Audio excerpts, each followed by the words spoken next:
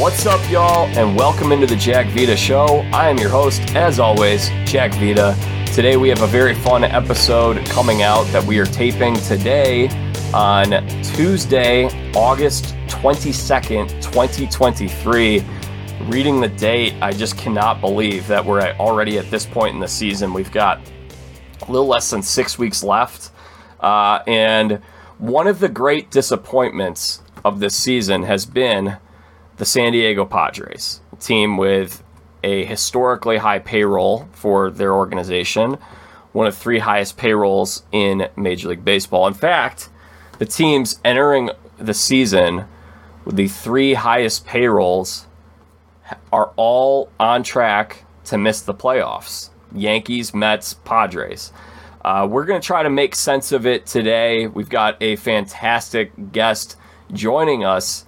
So we're going to talk some Padres. We'll talk some minor league baseball as well. And I've also heard that this guy's got a new book out, which I'm very excited to read. So I'm going to welcome in Tim Hagerty, who has been the play-by-play voice of the Padres AAA baseball teams since 2008. He's been with they're El Paso Chihuahuas since 2014. Has really traveled the whole country as a minor league play-by-play guy and a broadcaster, and one of the friendliest people I met out at spring training. So someone who I'm glad we're able to connect and have on this show. Tim, welcome to the show. Great to have you here. Yeah, you too, Jack. Good to see you again. How are you doing, first of all? Good. It's been a fun season. As we tape this, tonight is El Paso's 117th game, so I recognize what you were saying at the beginning. It is hard to believe how fast it's gone by. The AAA season, I think it's even down to 5 weeks in our case. It's definitely... This has been the fastest season that I can remember in recent memory. Yeah, it's an interesting question. What makes that happen? Because sometimes time does seem to go by faster than others. I don't know. I mean, I think it's just the fact that I came into the season, I went to spring training for the first time, and I'm covering this thing, and so maybe it's my first time in it, and it's just going by really quickly, and I'm enjoying it. Yeah, it's funny how a season can do that. I feel like it's flowing by, but then sometimes I look through my notes, and I say, oh yeah, Fernando Tatis Jr. played here on rehab. That was back in April, and that seems like 2 years ago. Certain things... seems like longer than other things. So, Tim, the Padres entering play today, 60-66, 5.5 games out of the last wild card spot in the National League. A lot of people had them winning the division coming into the year after slaying the Dragon and beating the Dodgers in the postseason last year. Dodgers didn't spend this winter. A lot of people were expecting some regression for LA, and San Diego kind of looked like that team on the up that would take that next step. They are 6 games under 500. Like I said, 5.5 back of a playoff spot, but they have a plus 61 run differential, which is obviously a statistic that many of us look at, and it tends to indicate how a team performs. You would think they'd have a better record than this. Give me the diagnosis. What's wrong with the Padres, and why are they in this position that they're at? I'm surprised that they're in the position that they're at. Like a lot of people, you mentioned the run differential. As of a couple days ago, I don't know if this is still true, but when I checked last, they had the lowest ERA in the National League. Overall, they're pitching very well. The issue has been close games. In one-run games and in extra inning games, their record is very bad.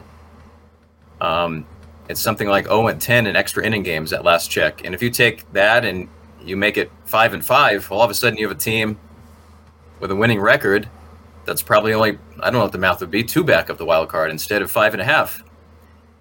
The interesting thing is, I still see pockets of optimism that think they might be able to pull this off. The team is 5.5 back. They play a lot of the teams that are ahead of them. And they have the talent that a winning streak could sprout up. The problem is they haven't shown evidence that that's going to happen. The team has not had a winning streak of longer than 4 games this year. But And another thing I think there's reason for optimism is in recent years we have seen teams have down years and then the next year become World Series contenders. For years, Boston would alternate last place, first place, last place, first place. So I do think if the Padres do end up on the outside looking in, which at this point appears the highest statistical likelihood, that I don't think there's reason for pessimism in March. I mean, they still have a core of a great lineup. Still could be a playoff team next year. I mean, they were in the National League Championship Series less than a year ago. But in general, very surprising that they're not closer than they are. Yeah, and I could see the optimism considering how thin the National League is past the top 4 teams. I mean, I've been joking about this, and half joking, I should say, for the past several weeks, is National League's making a pretty good, compelling argument to go back to having just 4 teams come out of each league for the playoffs, because you've got only 4 teams that are 10 games or more above 500, and then there's a seismic gulf between Atlanta, Los Angeles, and everybody else. You've got Philly and Milwaukee, who've been those teams that are 10, 11 games above 500, and then you've got a lot of these teams that I don't want to buy into any of them, quite frankly. So that's where I think you look at San Diego top to bottom, you see the run differential, you see how well their pitching staff has performed, and you see those names in that lineup and know what they're capable of doing. It makes sense that they could get hot and go on a run here and get back into the postseason. Yeah, and I've seen some tweets and some comments on MLB Network that echo the same thing, that if they were able to do that, San Diego's not a team you'd want to play. Blake Snell's having a great season. Yu Darvish is an established veteran. By then, Joe Musgrove might be healthy and pitching. You're dealing with names like that at the beginning of a rotation, and then the lineup with Soto, with Machado, with Tatis, with these all-star names. Look at the Philadelphia Phillies last year. I don't think a lot of people expected them to be in the World Series when the playoffs began. So once October starts, you really don't know what's going to happen.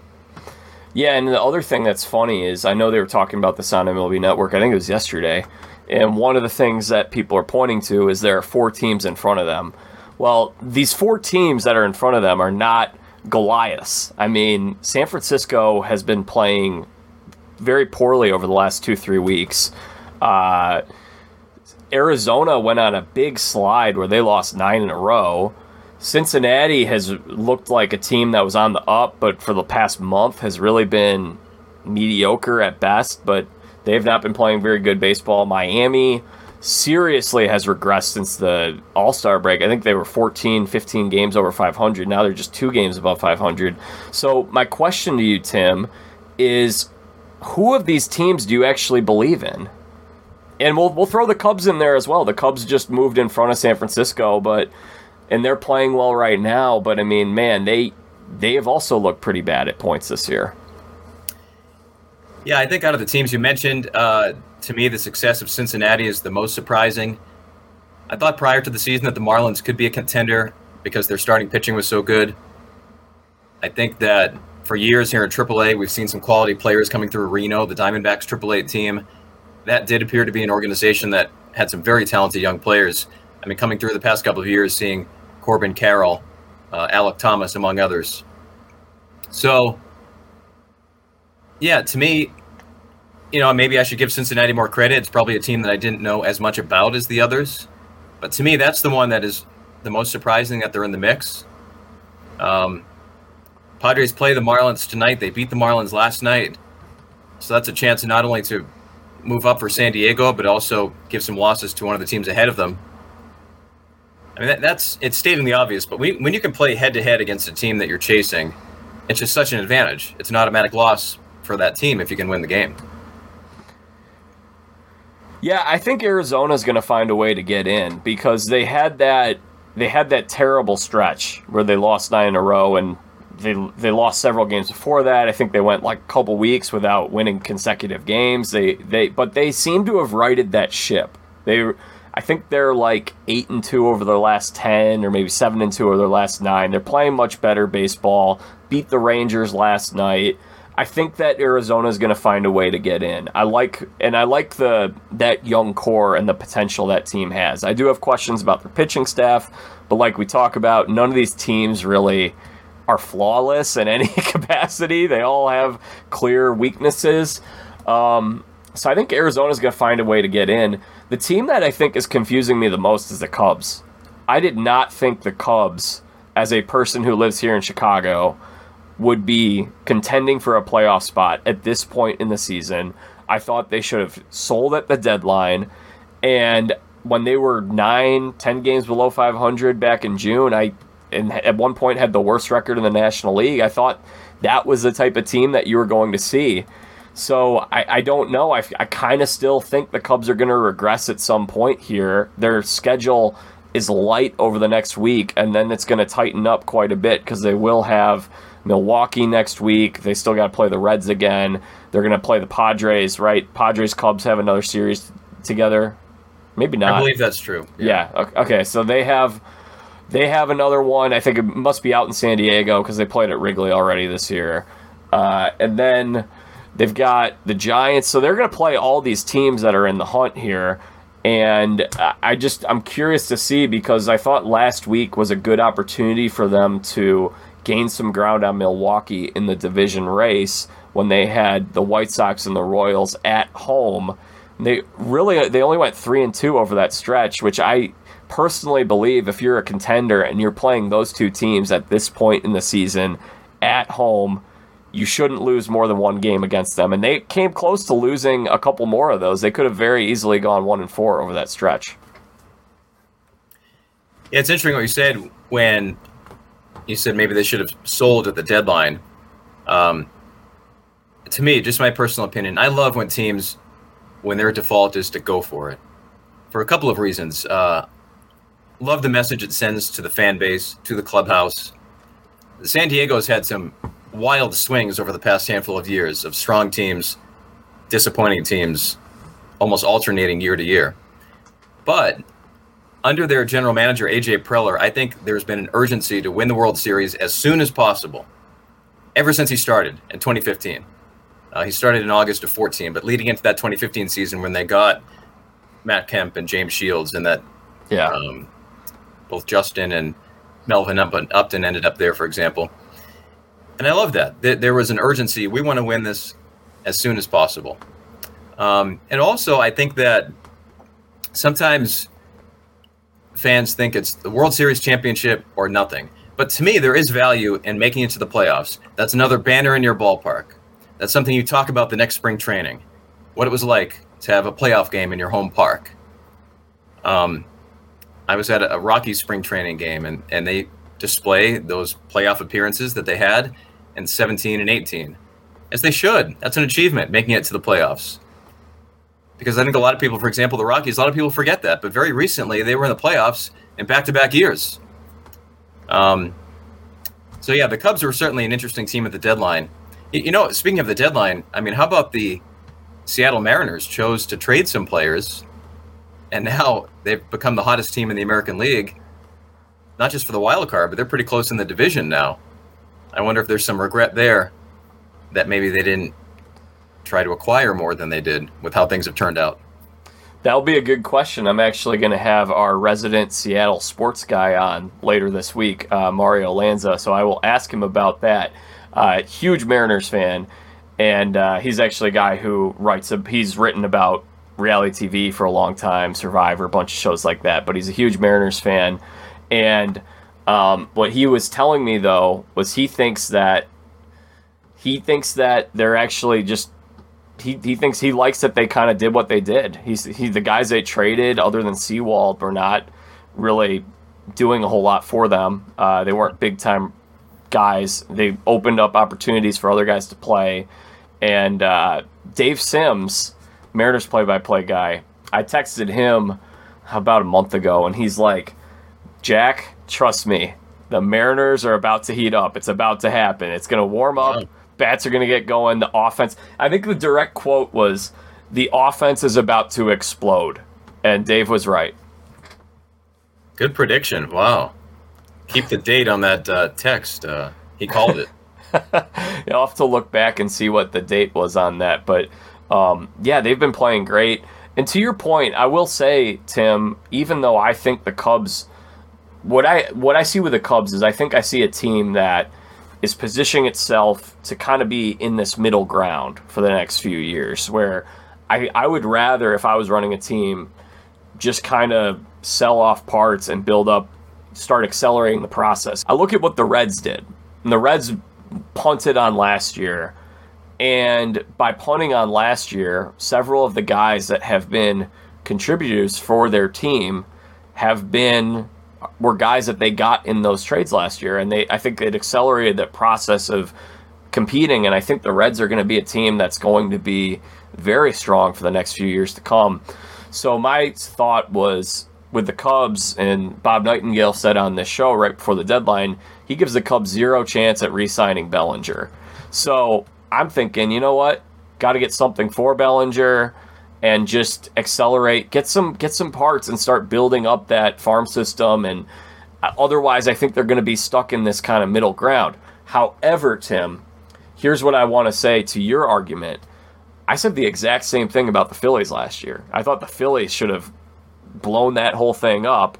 This new playoffs format lends itself well for teams. It incentivizes teams to go for it, even if they're just a few games above 500, because we saw what happened last year. Philly caught fire at the right time. They were a team that was built well for the postseason with their two aces, played extremely well at home, and you can ride some momentum and make a dent in the postseason. It's becoming more of a crapshoot, I think, in the postseason with this new format.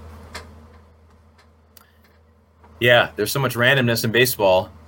I mean, you can hit a ball 110 miles an hour right at somebody. You can hit a ball right at the top of the bat, and it turns into an infield hit. Just total randomness, and that gets highlighted in the playoffs when you're not being judged by 162 games, when you're being judged by a 5 or a 7-game series. So some crazy things can happen, for sure. Yeah, and the Cubs continue to prove me wrong, so we'll see what happens. Speaking of the trade deadline, the Padres, some were speculating that they could have sold off some parts. Were you surprised that they did not? I remember when they won that series against the Texas Rangers right before the deadline. Yeah, swept them. It seems like exactly that created some momentum that they could pull this off. To be honest, I wasn't surprised because since AJ Preller in this group took over late in 2014, their default has been to go for it. They have not been sellers. So if you asked me in mid-July, I would say probably not. And they chose to keep Josh Hader and Blake Snell, both of whom are free agents. Maybe they'll get them back next year, maybe not. But, imagine if they did trade those players and then the Padres got hot and they finished 2 back of the wild card. People would always wonder. So, at the time, I thought it was the right move, to be honest. Yeah, and I think, again, going back to this, where the things stand in the National League, a lot of people coming into the year were penciling San Diego and the Mets into the postseason. It seemed like we had 6, maybe 7 teams, maybe a couple teams that were jockeying for that last spot, but we had, a handful of teams that were really, people were penciling in. The Padres and the Mets were those teams. If the Padres can just get it clicking, they're going to leap past all these other teams. Exactly. And, right now, 5.5 back on August 22nd. I saw the Fangraph playoff odds, understandably, have been dipping down and lower. But it's not like it's at 1%. It is achievable. That's what people keep saying is, I follow the Padres world pretty closely, and I hear some version of this all the time. If they can just rattle off 7 or 8 in a row. And with that roster, that's conceivable. Very much so. What I wonder is, are we going to be sitting here on the Jack Vita show on September 22nd, and the Padres are 6 back, and people are going to be saying, if they could just win their final 10 games. I hope not. I hope, but they have such a good roster that people understandably are unwilling to, say that this season is dead. I think it is still August. So it's funny in baseball how there's so many games, but even like covering teams in the AAA world that I've broadcast for over the years when they're contenders and it's at times not looking good, at times is looking good. Despite our brains telling us not to, I think people react so much to that most recent game. The Padres win a couple games in a row, and I start to think, all right, this is it. But then they'll play the Pirates and get swept, and I'll think they're done. When the truth is, we don't know yet. We shouldn't react so much to every game. At least I do. I remember last year, El Paso had a great team in 2022. They were actually, in late August, down by about 5 games in the standings. It was actually similar to the Padres now. And they'd win a few in a row, and you'd begin to do some calculating, and the glass is half full, or we play well against this team. But then you lose a close game and think, oh, it's not going to happen. But the truth is, both are overreactions. So, Tim, in recent Major League Baseball news, Cole Hamels announced his retirement. He was signed to a minor league contract by the Padres, never ended up throwing an inning in El Paso. Is that correct? Correct. So he never ended up taking the mound. It seemed as if, I think he had a shoulder bug that he just, Father Time caught up with him, and he wasn't able to complete that comeback. Did you spend any time around Cole this year? No, I didn't.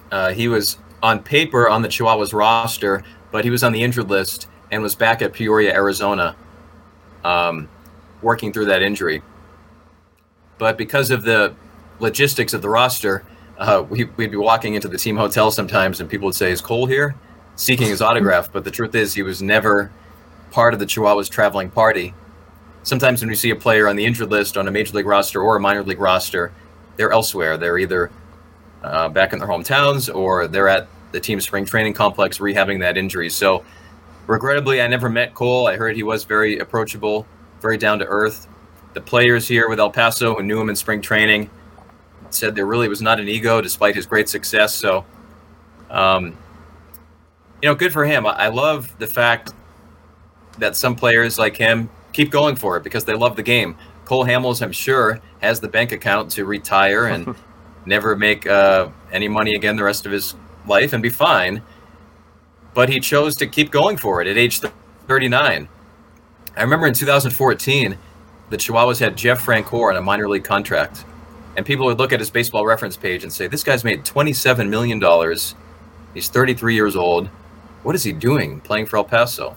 Because he's 33 years old. What else is he going to do? I wouldn't want to sit on a beach every day for the rest of my life. Maybe when I'm 70, I will. But he felt like he still had this love, still had this passion, still had the skills. And you know what? After El Paso, he went on to play in the majors with the Padres, the Marlins, and the Phillies for 3 or 4 more years, and really boosted his baseball reference page with what he achieved in the game and in the majors. So I love when players like Hamels just keep going for it. And that's what's fun at AAA. We don't just see the up-and-coming prospects, but we see really established major leaguers trying to make it back. Last year, for a month, Robinson Cano played for the El Paso Chihuahuas, not on a rehab assignment.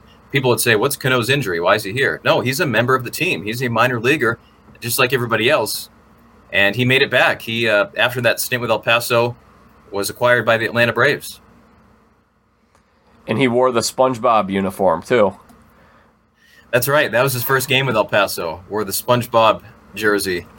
I remember Jared Sandberg, the manager last year, said, Robinson Cano's going to join us. He's not going to play his first day, but the second day, I'll get him a start. And I thought, that's SpongeBob SquarePants jersey night. This is going to get some attention, and it did.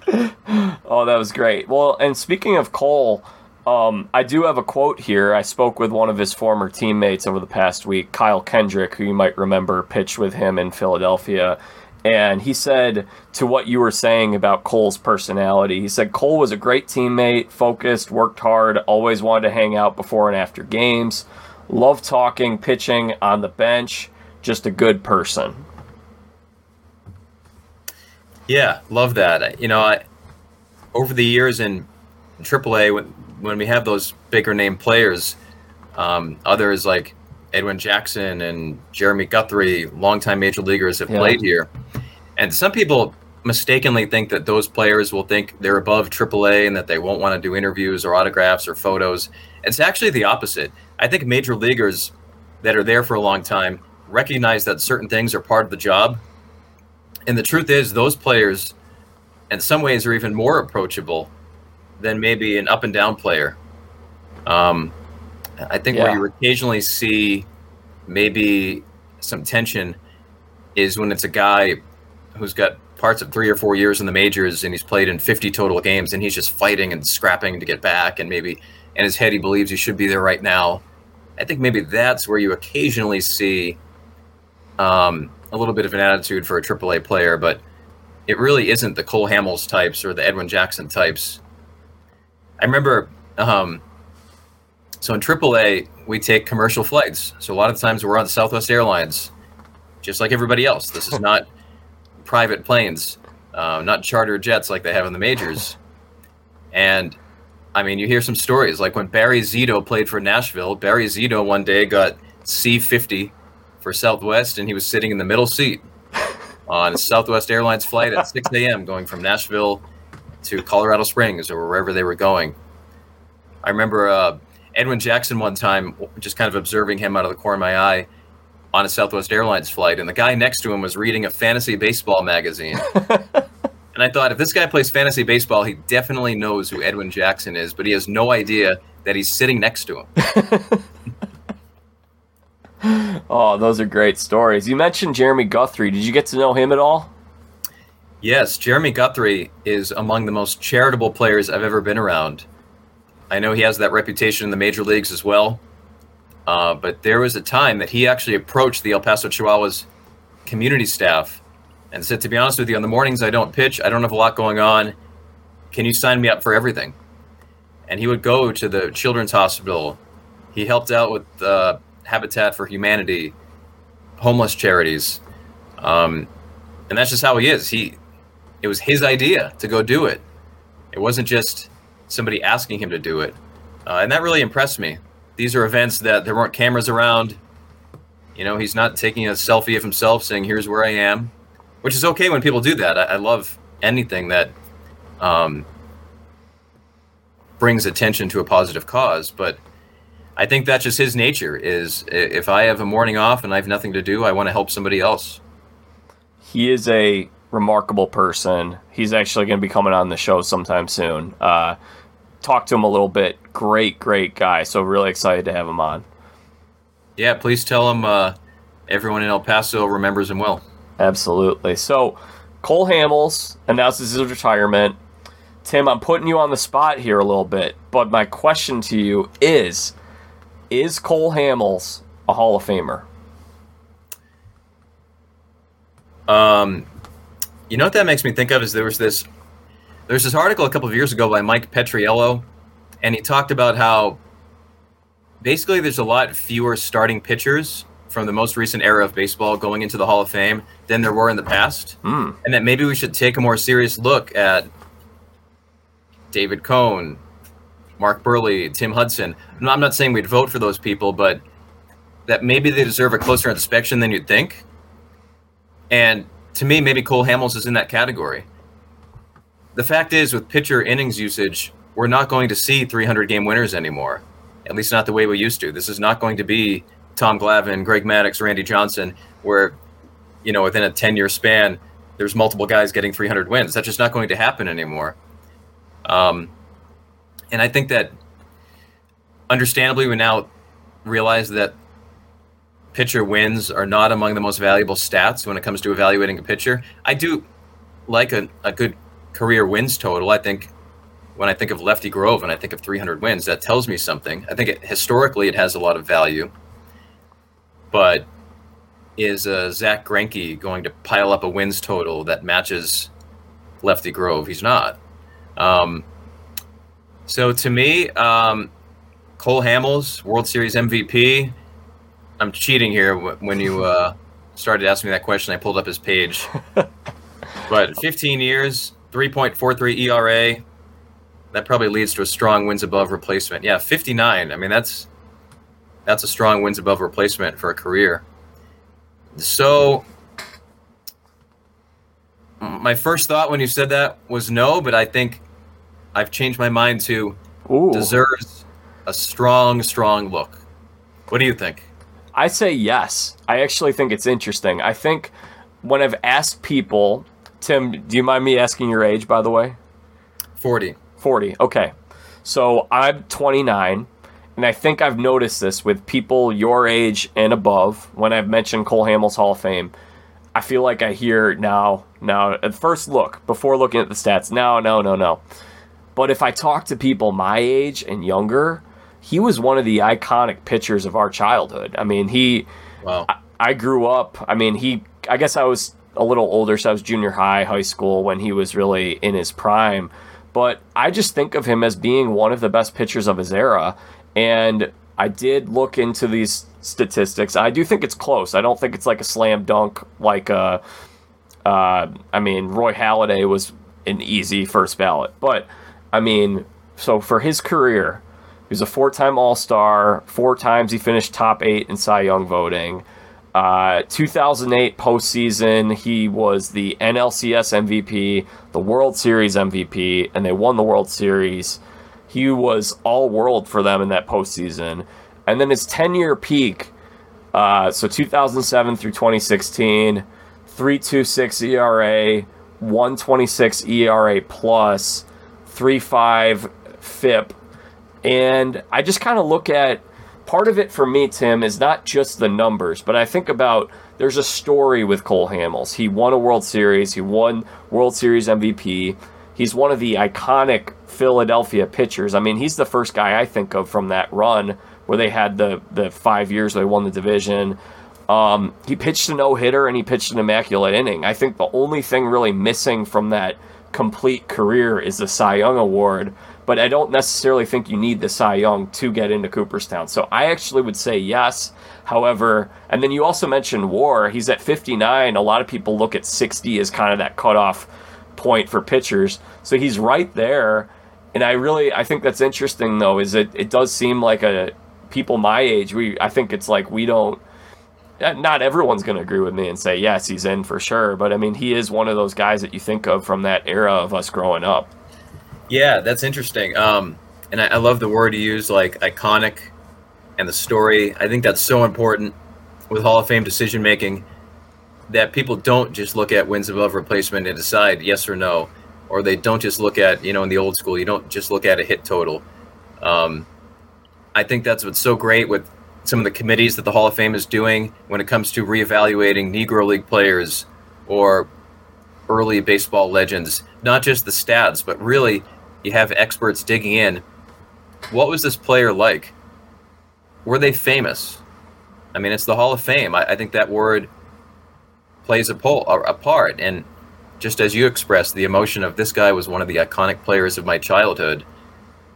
Was that true? There was a player in the 1920s, Rap Dixon, Negro Leagues player. And the more I read about this guy, he was one of the best outfielders in the world of any skin color in the 1920s and the 1930s. I'm sure of it. And you can't tell that from only the statistical page. You got to really dig in and read about people. When you were talking about Cole Hamels, I remember when Jimmy Rollins' name comes up, I think at first my thought was maybe just on the outside looking in, but then as people talked about him, and you talk about MVP, was on a World Series winning team and a big part of a World Series winning team. I mean, he wins the World Series in 08, was the MVP in 07. And I like what you referenced there as far as his peak. I know the Jay Jaffe Jaws score grabs, best 7 consecutive seasons, right? As far as their peak. That's a great peak for Jimmy Rollins. And then for the old school stats, 2,455 hits, that's nothing to sneeze at either. So, I think there's certainly some players that maybe even if the first reaction is no, they deserve a closer inspection. Yeah, and if you think about those Phillies, the Phillies team there, Roy Halladay got in, but you don't really think, I don't personally think of Roy Halladay as a Philly. I think of him as a Blue Jay. I think of Cole Hamels as a Philly. And I think of Ryan Howard, Chase Utley, Jimmy Rollins, all three of those guys as Phillies. I think Ryan Howard, I looked at all this stuff recently, and Ryan Howard, I think he was like 1 or 2 years short. He was on that trajectory, but he had the Achilles injury, and it was tragic because I think he puts in 1 or 2 more Ryan Howard years, and I don't think it's that hard to put him in. Chase Utley, I think, will get in. At least I think he should get in. He was the best hitting second baseman of his era, and if you look at his 5-year peak, oh my goodness, it was like 35 home runs each year, 120 RBI per year, 300 average, 380 OBP, and a 900 plus OPS. Like, at second base? You're kidding me? He's got to be in. Yeah, I agree with you that he will get in at some point. I heard somebody on a radio show the other day wondering about Joey Votto, and to me, that's a yes. Yeah, easily, yeah. Yeah, and not just the on-base percentage, but, you mentioned the word iconic. I mean, that's an iconic Cincinnati Red for an iconic franchise. I think for that same reason, Yadier Molina will get in.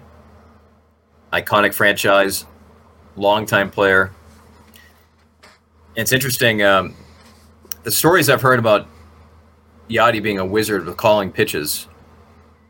In 2019, for example, El Paso set a Pacific Coast League record for most home runs in a season, a league that goes back a long, long time. They had a great hitting team led by Ty France, who was the MVP of the PCL that year. Well, the team went to Memphis, and Memphis had a bad team. They had these pitchers going out there in a very pitcher-friendly park with ERAs at 6 and 7. But they're just shutting down El Paso. And I asked the El Paso coaches after the game how it was happening, and they just said, Yadier Molina was there on rehab. Wow. And he didn't know anything about the opposing team, and he didn't know very much about his own pitchers. But he had such a tendency to observe after one swing everything about this batter that he's calling the right things, and Memphis is dominating this AAA series because they have this genius behind the plate. And I thought about that this year when Yadi is no longer with the Cardinals and the struggles they've had. And, I haven't studied their ERA this year compared to last year, but I wonder if that's part of it. If they had this precocious talent behind the plate with calling pitches that nobody could replace. I 100% think it is. And to the point of the icons, I think that's really important. I'm glad you brought that up. Because when Edgar Martinez got into the Hall of Fame and Lance Berkman did not, I asked that question because if you look at the stats, they're really similar. And Berkman played the field. He didn't just DH, which Edgar did for the majority of his career at a certain point. And Mario Lanza, who will be coming on this show as the Seattle guy, he pointed out, he's like, well, you know what? Edgar was a Mariner for life. And he was like, he is... When you think of the Mariners, you think of him, you think of Griffey, you think of Ichiro, but Griffey and Ichiro didn't stay there for their whole careers. Edgar did. And I think there's great value to that. I think that adds to a player's legacy. And I think it's really, really interesting because I think you see right now, and I'm no longer an NBA fan, I used to be a much bigger NBA fan.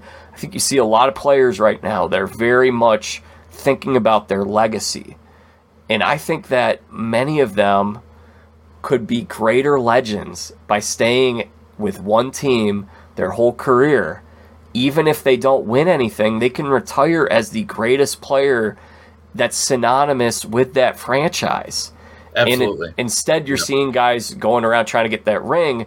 But to me, the ring doesn't really mean as much because, especially if you're joining up with other superstars. So I think it's going to be really interesting, circling back to baseball, to see if something like that is meaningful to Shohei Ohtani when he hits free agency. I think you're 100% right when it comes to legacy and playing your whole career with one team. There are baseball legends without a World Series ring in their city. Robin Yount, Tony Gwynn. I know Ryan Sandberg played a little bit with the Phillies, but to me, he's a Cub. I think about that went against Fred McGriff. I'm sure that if Fred McGriff, if his career kept him in one place for most or all of his career, that he'd be in the Hall of Fame years ago. But when we think about Fred McGriff, we don't think of an iconic Brave or Blue Jay or Padre or Devil Ray because he bounced around so much. Yeah, I'm sure you're right, and I think that will help Molina, for example. 100%. Last thing on this, and we're going to get into some of your stories of minor league baseball, is I went to Cleveland a couple years ago. I didn't see a single LeBron poster or anything. And that I know LeBron is going to go into the Hall of Fame. He's going to be an icon, everything like that. But he could have been Michael Jordan to the city of Cleveland. You've got Michael Jordan here in Chicago. Even though he went to the Wizards for a couple of years, I just think it's a little different. It adds a little something special when you do have that legacy with one team. And it's just, I think that'll be interesting with LeBron. I mean, obviously, he's going to go down as one of the greatest players ever. I don't want to take too much away from him, but it's just interesting because he was the hometown kid, fully embraced by Cleveland, left the city twice. He talked to people in Cleveland. He doesn't have that same kind of reverence that MJ does here in Chicago. Yeah, I mean, I grew up obsessed with baseball. It sounds like you did as well. Oh, yeah. And when you think of a certain team, a certain couple of players come to mind, especially from your youth. I mean, when I thought about the Kansas City Royals, back in the 90s, they were a bad team, but I thought about Mike Sweeney. He played there forever. He was, it felt like in my head every year he was their all-star. And I'm sure Mike Sweeney today is more famous because of that than if he played for a different team every 3 years. I'm sure of it. I agree with you. So Tim has a book out that he wrote earlier this year. It came out. It's called Tales from the Dugout, 1001 Humorous, Inspirational, and Wild Anecdotes from Minor League Baseball. We're going to talk about the book here. Tim's got some great stories from minor league baseball. First of all, Tim, I'm curious to know what inspired you to write this book. In addition to broadcasting games, I've always also loved baseball research and baseball history articles. And in 2012, I was researching something else, and I came across this story from the 1880s of a wild bull running on the field and delaying a Texas League game in Austin. The bull is kicking up dust. It knocked down part of the fence. Fans are shrieking. And I thought, I cover this for a living, and I've never heard this story before. So it was really that story that taught me just how many stories there are out there that a lot of sports fans don't know about. So over the next decade, I compiled 1001 wild stories like that from both the past and the present of minor league baseball. I'm very excited to get into it. I've got it coming in the mail today from Amazon. I'm a very interesting reader. I've got the Bible here. I've got a book about survivor history, and now I'll be adding the minor league baseball into the rotation. So it'll be going right next to my systematic theology book.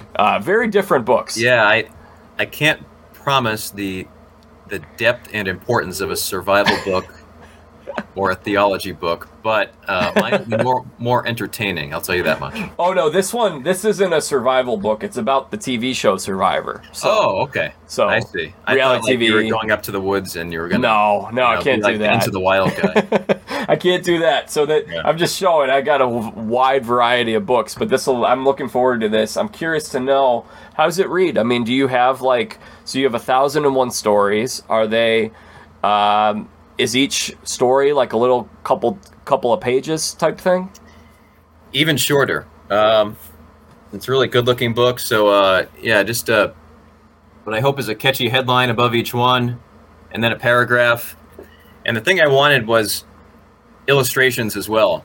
For example, in 2015 in El Paso, there was a wiener dog delay, and there's an illustration of it. So awesome. Throughout the book, there's more than 85 illustrations, and they were done by a HarperCollins illustrator. I have no drawing ability at all, so I can't take credit for the illustrations, but that's what I hoped, was that it was a really visual book. What I like about it as well, and what's a nice feedback that I'm getting, is you can really just pick up any section of it. Here's a guy who was given 50,000 pennies from fans after he broke his leg playing for Louisville. They gave him a wash tub full of pennies. But, the thing I wanted was that it was a really visual book. You can really just pick up any section of it. Here's a guy who was given 50,000 pennies from fans after he broke his leg playing for Louisville. They gave him a wash tub full of pennies. But, the thing I wanted was that it was a really visual book. You can really just pick up any section of it. Here's a guy who was given 50,000 pennies from fans after he broke his leg playing for Louisville. They gave him a wash tub full of pennies. But really one page isn't connected to the next. My hope is this is a coffee table book. You can pick it up, flip through it, and enjoy it. And I really tried to have a high standard for what was wild enough to make it into the book. I do feel like all 1001 stories do elicit some kind of reaction. I compiled about 1,100 stories. Wow. And I reached a point where I was like, okay, what's the format going to be? I got to make a decision here. And one day I walked by my wife's cookbook in the kitchen, and it said 1001 recipes. And I thought, 1001, I like that number. So I actually narrowed it down and merged some stories. For example, I found one in the 1930s of a player who was arrested for swearing on the field. Whoa. And in 1907, there was an umpire who was arrested for swearing on the field. Not just ejected, but arrested. So those two stories became one as I was winnowing it down. Well, that sounds great to me because I will admit I am mildly dyslexic, so reading isn't it's not something I'm very good at. So reading this like gigantic theology book is not going to be easy for me. I haven't even started it.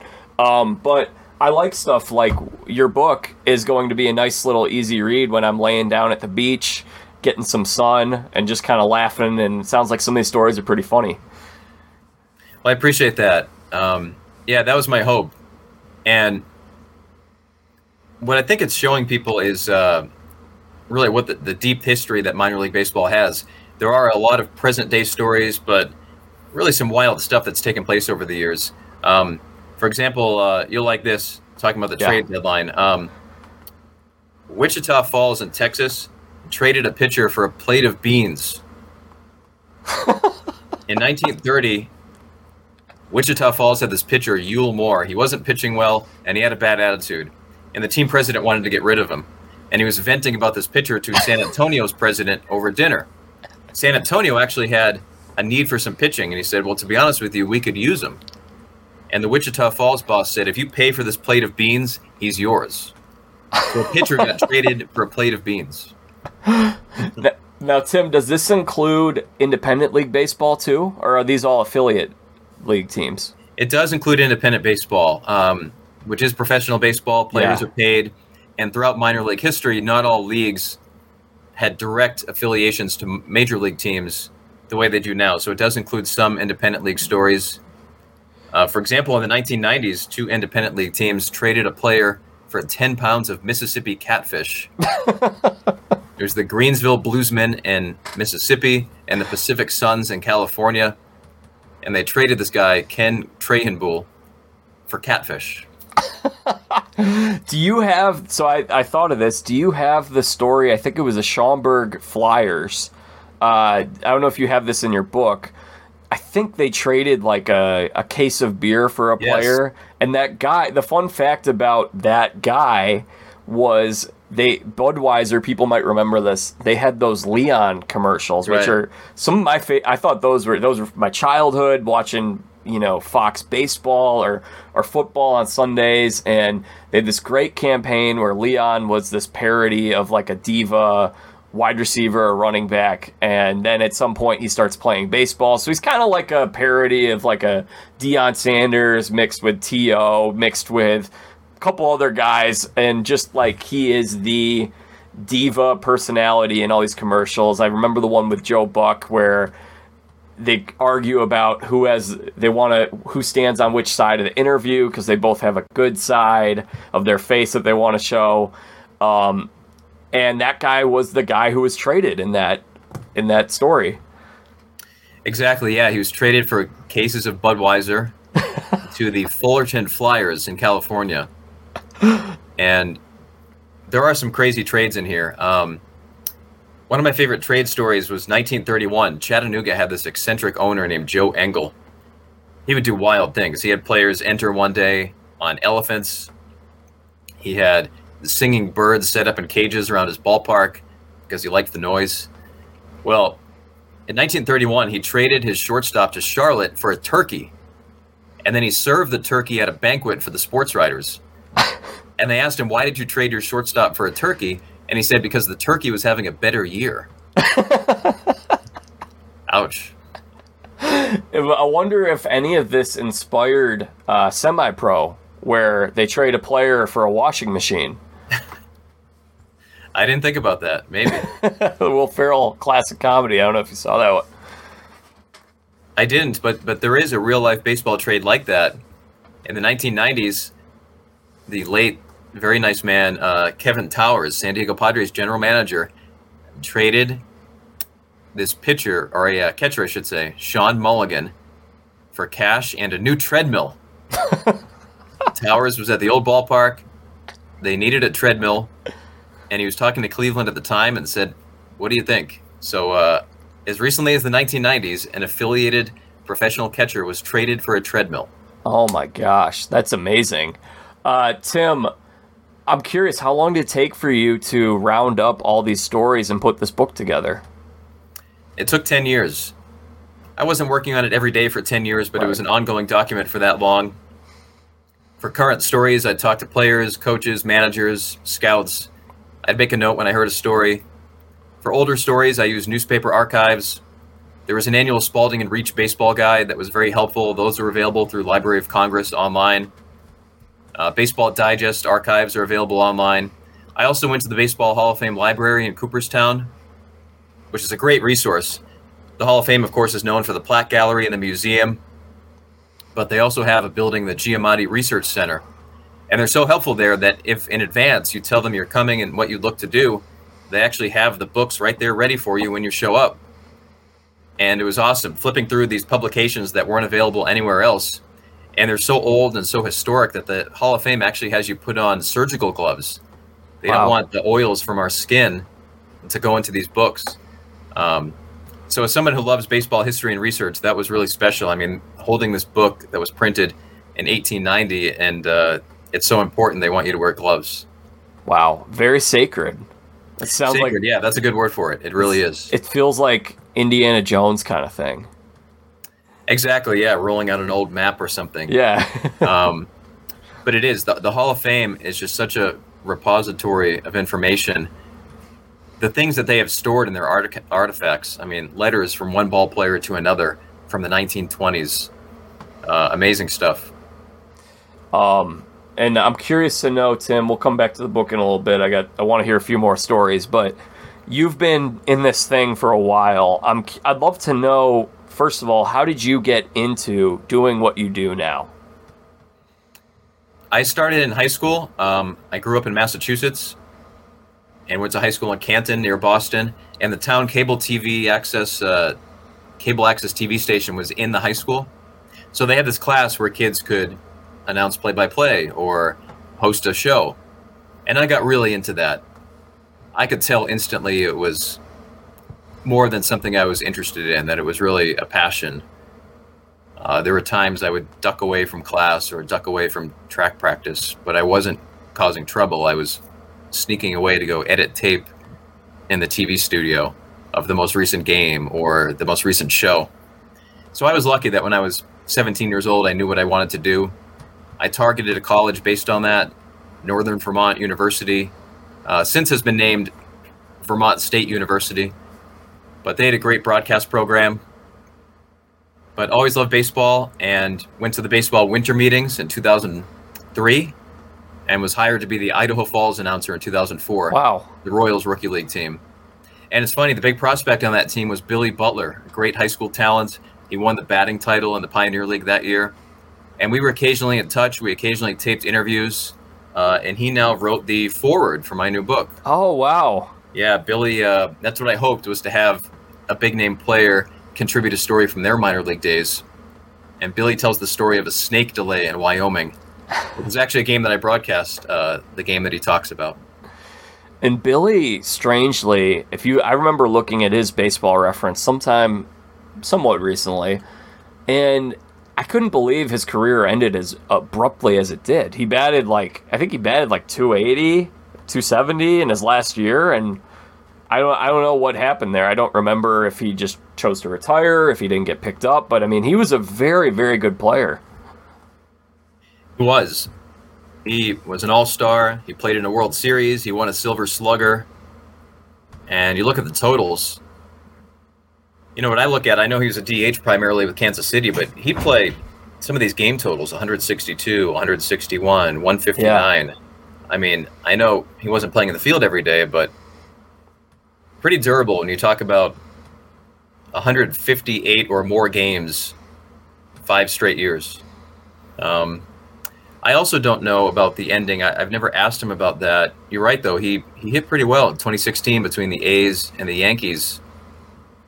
I think sometimes if a player only has a minor league offer for the next year, they might choose to hang them up if they don't get that guaranteed major league offer. Yeah.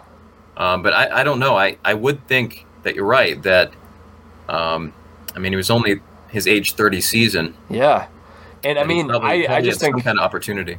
I think it's crazy if he didn't get a major league offer with that kind of production. I think that's insane. Yeah, I wonder if he did. He retired a little bit before the universal DH. I wonder if that rule was implemented a few years earlier. If maybe he did play another year or two after. Created more job opportunities. You mentioned the winter meetings. Was that a key part of you getting your first opportunity? Yes, my first couple of opportunities for sure. They had the baseball job fair, and I remember being in my college dorm and discovering this online. This is before social media. I really thought I had a scoop. I thought I had a secret. So I printed off my resumes and I made my CDs. This is before people were sending links for their demo. You submitted an actual CD of your play-by-play sample. And I went down there in a suit. It was in New Orleans. And I walk into this massive auditorium and I see about 100 guys that look exactly like me holding their CDs. And I thought, this is a lot more competitive than I thought. There were 4 job openings and there was about 100 broadcasters. And I say guys because at that time it was. These days things are more diverse in baseball broadcast booths, but at that time, all 100 guys off the top of my head were like me. They were early 20s, males holding their CD. But I was lucky enough to get a couple interviews and got a job offer with Idaho Falls. And it was a great experience. I was born in New Hampshire, moved to Massachusetts, went to college in Vermont. So I really had never lived anywhere in the West. But being on these bus rides going through Wyoming and Utah and Montana, just stunning places. It was everything I hoped it would be. It's also really fun at the short season rookie league level. Everybody's so positive. These players, they're all sure that they're going to be in the majors in a couple of years. They're all so excited. They just got drafted. Nobody's complaining that the hotels are bad or that the bus rides are long. People are just thrilled. It's maybe the most optimistic level of baseball. That's really cool. So how have you seen this industry change over the since you got into it? How has your job or your duties or just the industry at large changed? I think the first thing that comes to mind is just how much more widespread the broadcasts become. When I first started in 2004, we were on a radio station. They started streaming. So with a computer, you could pick up the audio wherever you wanted to. But then, keep in mind, this is before smartphones that played audio. This is before social media. So the more time went on, the more and more accessible the broadcast became. Whereas tonight, El Paso has a home game. And if there's an inside the park home run or a triple play or a wiener dog delay like I talked about earlier, at any given moment, that video could be seen by 1 million people overnight. And I have examples of that. Fernando Tatis Jr. had a 3 home run game here for El Paso on rehab as he was coming back from a suspension in April. And luckily, the calls came out okay because SportsCenter now grabs that video while the game is going on. They put it on ESPN and they put it on SportsCenter's Twitter. And the next day, something like 3.5 million people had seen it. There's no chance that could happen in 2004. No chance that you get the video during the game, that it could spread so quickly. Back then, if something notable happened in a minor league game, you hoped that a local TV station was there covering it. We've all seen the video of Rodney McRae running through the outfield wall in Portland in 1991 versus Vancouver. I've interviewed the photographer that took that shot. And the only reason he was there is because it was Memorial Day weekend. There weren't any other really news stories going on that night. And it was a slow game. The first half of that game, there's no highlights. That's what the TV news photographers do. If they show up and they get back-to-back home run shots, they're good. They have their highlights. They can head back to the station. What I'm saying is there is a possibility that that outfielder running through the fence was never captured on video. It would have been this myth that we talked about that people claimed happened, but that would be in your book. Exactly. Whereas now, if a guy runs through an outfield fence tonight, I mean, there's going to be millions of people watching it overnight. So, people talk about maybe the harms of social media, and a lot of them bring up good points. But I think for a AAA baseball team, for any minor league team, for any Division II college, it's a tremendous thing where I remember flipping through the comments on the Fernando Tatis 3 home run video. People are saying, that stadium looks amazing. Or people would say, do we have to talk about how El Paso Stadium is as nice as most major league stadiums? So I love that. These people in other parts of the country are now recognizing how good looking downtown El Paso is and this ballpark is. A decade ago, that wouldn't have happened. Yeah, one thing that I'm definitely appreciative of in this modern tech era with social media and abilities to distribute content is, I mean, this show wouldn't exist in 2004. I mean, and it's grown over time, and I just kind of started doing it when I graduated college, and I actually had health issues and I couldn't work. So it's cool. I think that's one way that things have changed for the better is people have an opportunity to kind of put out their own stuff if they don't get picked up and get an immediate opportunity. Last thing on the broadcasting, and then I want to get a few more stories out of you before we go, is I'm curious to know, I'm sure that there are some young people that are listening, or even some people who might not even be in college. Maybe they're in their 20s or their 30s, and they would love to switch careers and find a way to work in baseball or do something similar to what you do. I'm curious to know what tips or advice you would provide to those people.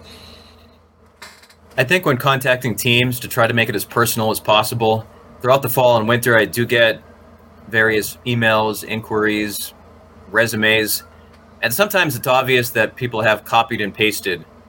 In fact, one time, and I don't say this to embarrass anybody, but just to give you some background, one time somebody contacted me and in it talked about how they'd love to work for the Dunedin Blue Jays.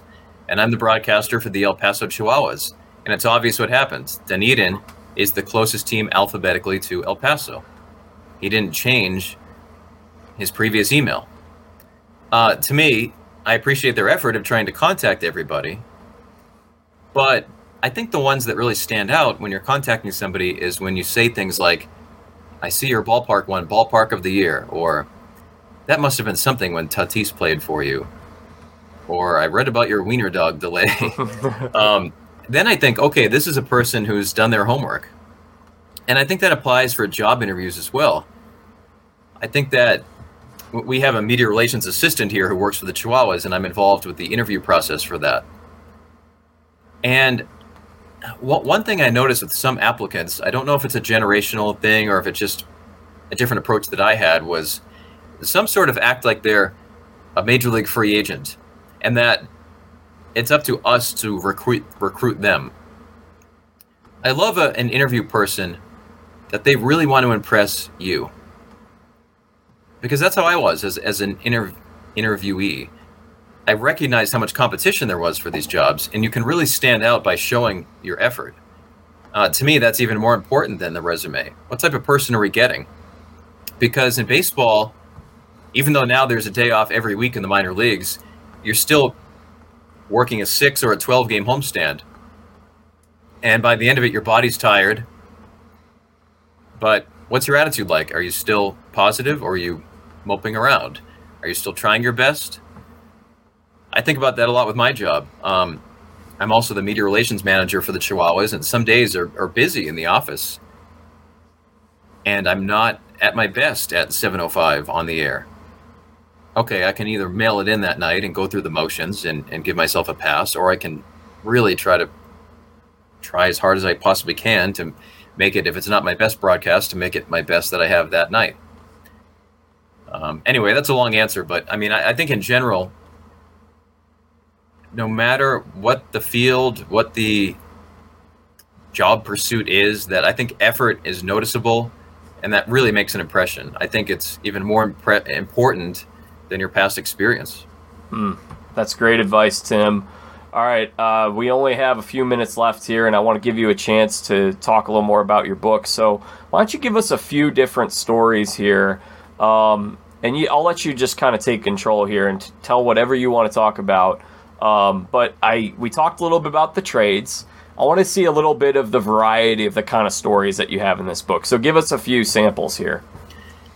So in West Virginia, a batter hit a 200-mile home run. 1982, Randy Bush was batting for Toledo in Charleston, West Virginia, and he hit a high home run that flew over the right field wall and landed in a moving coal train that kept on going for hundreds of miles. 200-mile home run. That's great. A game I was calling, 2007, Double-A Mobile at Montgomery, and the Mobile pitcher, Matt Elliott, allowed this game-tying home run in the bottom of the 8th inning. And he was so upset that he went into the dugout bathroom and slammed the door. And it busted the lock, and he locked himself in the bathroom. But he's still the pitcher. So the bottom of the 9th comes up, Mobile takes the field, but there's nobody on the pitcher's mound. And there's nobody warming up in the bullpen. And the manager, Brett Butler, is literally scratching his head, talking to the umpires, looking at his lineup card, figuring out what to do. They had to bring in a new pitcher because the pitcher was locked in the bathroom and was locked in the bathroom until 45 minutes after the game ended, when Montgomery's fire department arrived and pulled the door down. Oh, that's great. So one of my favorites is probably the one that took me the longest to pin down the details. I called a lot of former players, worked some sources on this. I heard about a fly ball that disappeared. And there's some big names in this story. In 1978, Bristol is at Jersey City in the Double-A Eastern League. Wade Boggs is playing for Bristol. Ricky Henderson's playing for Jersey City. And on a clear night, a right-handed batter hit a high fly ball to right field, and it vanished. It didn't land on the field, it didn't go in the stands, and it didn't go over the fence. And I know this sounds hard to believe, but I'm telling you, I talked to these people more than 40 years later. I communicated with a fan who was at the game, with an employee who was there, and everybody describes it the same way. They just sort of looked at each other. What happened to this ball? And the reason I believe that nobody knew is that the umpires got together and gave the batter a double. But the fact that the umpires had to get together and talk about this tells me that they did not locate the ball. But they say it was a clear night. This is not a case of it being lost in the fog. But yeah, there's a story in my book. A Double-A game in 1978, a fly ball disappeared. Are there any theories about what happened to it? I had that same question. Reportedly, there's a kid behind the outfield wall who was holding a ball, but some people said it wasn't the game ball. Somebody contacted me via email and said that David Copperfield, the magician, apparently grew up near Jersey City. Maybe he had something to do with this. No, I got to email with Wade Boggs about this, and they say truly the ball disappeared. I know. I don't know. And this was a normal baseball? Like it wasn't wound a little differently? Great question. I found a game in the 1940s in the Kentucky, Illinois, Tennessee League that a ball went up and it struck an owl, and an owl came thumping down to the field. So that made me wonder, like, did some bird somehow seize this? Oh, maybe some kind of wildlife? Yeah, like an eagle or a hawk swooped it out of the air. Something like that? That would be pretty remarkable. Yeah. That would be great social media content right now. That would For be sure. Oh, Tim, this is so much fun. Is there anything else that you want to talk about here while you're here about your book or your career or the Padres, Chihuahuas, anything else? Well, thank you. Every copy sold helps a lot. The book is on a discount on Amazon right now, and its title is Tales from the Dugout, 1001 Humorous, Inspirational, and Wild Anecdotes from Minor League Baseball. But no, thanks for the opportunity to mention that. I think if people love the game that they're watching and listening to your show, I think they'd enjoy it. 100%. I'll give you another question here. Tell me about this before we go. Tim, what makes minor league baseball special and fun? Because I think I'll say this. Growing up in Chicago, I mean, I've lived here my whole life. I lived in Kenosha for a little bit. I lived in Valparaiso for a little bit. I had never been to a minor league game until a couple years ago. You live in a big market. There aren't minor league teams that are that close. And so it's like, well, you could go to Wrigley, which is just hop on the train and you're there. Or you could go to, drive 2 or 3 hours out to King County and go to a King County Cougars game. So my question to you is, I think there are probably a lot of people who are big baseball fans that don't love minor league baseball because they haven't gotten to experience minor league baseball. So tell us a little bit about what makes minor league and independent league baseball special. I think the word community comes to mind. Here in El Paso, for example, people are, in some cases, Dodgers fans, some Padres fans, some Diamondbacks fans, some Rangers and Astros as well, even though Phoenix is a lot closer than Dallas or Houston to El Paso. But there's something about your team with El Paso on that jersey. I think that the Chihuahuas have become not just the El Paso professional baseball team, but really a symbol for the city. People talk about it all the time. People wear the cap everywhere. I was picking up my 7-year-old son at school, and I see people wearing Chihuahuas caps, both the parents and the kids. I think that in some cities, we see this in a huge city like Chicago, for example. There's such pride for a musician who's from there, or something that Chicago's known for, or the Cubs or the White Sox. Well, that happens in medium-sized cities as well. El Paso, by the way, there's 700,000 people here. This is a big city. And I think the Chihuahuas have really become part of the family here. I also think it's fun. I hear from fans of minor league baseball that might come to a couple games a year. In some cases, they're not sports fans, but they love the atmosphere. They love the between innings promotions. We talked about the El Paso dog delay when a wiener dog ran around the infield. You're much more likely to see that happen in El Paso than you are at Yankee Stadium. So to me, that's what I love as well, is that I get to see top-level baseball, exciting games. People are listening. People care to the result. But you also see some wackiness. There's special charm to it. Exactly. Yeah. A couple of homestands ago in El Paso, we saw a 5-ball walk. This could happen and has happened in the majors, but it just kind of came to mind that there was this El Paso batter, Eggy Rosario, and on a 3-1 pitch, he took ball 4, low and outside. I thought it was ball 4. The scoreboard said it was ball 4, but the batter just stayed in the box. The umpires didn't say anything. The managers didn't say anything. And the next pitch went outside. And during this, I had convinced myself that maybe I missed something. But we watched the video, and you can even check out the Gamecast. They had to specially enter it. It was ball 5. That's what I love about broadcasting games. You never know what you might see that night. I walked on 5 balls in Pony League baseball in 7th grade, so I'm glad I'm not the only one. You're not the only one. And the funny thing is, researching after that, apparently this has happened in the majors in recent years. There was a whole SB Nation video documentary on YouTube about it, about 2-strike strikeouts, 3-ball walks. And I think what happens is there's so many pitches over the course of a season that everyone convinces themselves, I must have missed something. But when everybody does it, everybody missed something, and that they miscounted. So it does happen.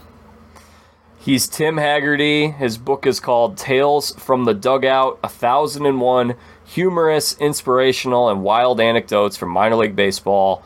I will include a link to that book in the show notes on YouTube, Apple Podcasts, wherever it is that you guys are listening to this podcast. So you can just click that link and buy it off Amazon. Tim, do you want to throw out your social media handles or anything like that if people want to get in touch with you or follow you? Yeah, I'm on Twitter. It's TD Hagerty. I also have an account of some old and sometimes new funny minor league stories called Miners Team Names. And back when people thought Twitter was going to die, I set up Mastodon and Post News, but I have no idea what the handle is or my password. And I kind of just think that we're all going to be on Twitter forever. I think so too. Yeah. Or X. I should call it. Have you switched to calling it X yet? No, I'm still calling it Twitter. I mean, it's technically twitter.com. I type it. Okay, I don't even cool. know if x.com, I don't even want to know what that leads to. No. I don't want to type that in. I forgot about Mastodon. Oh my gosh. They were hot for like a minute there. It was like November or something like that. Yeah, my wife had the best analogy that Twitter's demise might be like Y2K. You were a little bit too young for that, but people were sure that like banks and many things were going to shut down on January 1st, 2000, but it didn't happen. Yeah, I was born in 1994. So I was 6 years, or not even 6 years old. I was 5 years old when that happened. I just remember hearing Y2K bug, Y2K bug, Right. Y2K bug. And we had like a little stuffed animal that was a Y2K bug. And so I just thought it was like the mascot of the new millennium was a bug. I didn't understand what this was until years later. That's funny. I never saw those. I'll see if I can find a picture of it and send it to you. But Tim, this was a blast. We'll have to do this again sometime. Thank you so much for your time today, man. Yeah, thank you, Jack. All right, y'all. That concludes today's conversation with Tim Hagerty. It was a lot of fun having him on this show. I appreciate his time. Go out and get his book. Again, Tales from the Dugout, 1001 humorous, inspirational, and wild anecdotes from minor league baseball. I look forward to getting my copy later today and reading it pretty soon. So if you guys enjoyed today's episode of the podcast, please subscribe and turn on notifications. If you're watching here on YouTube, if you're listening on Apple Podcasts, Spotify, Amazon, wherever it is that you are getting your podcasts, please hit subscribe and please share this with a friend.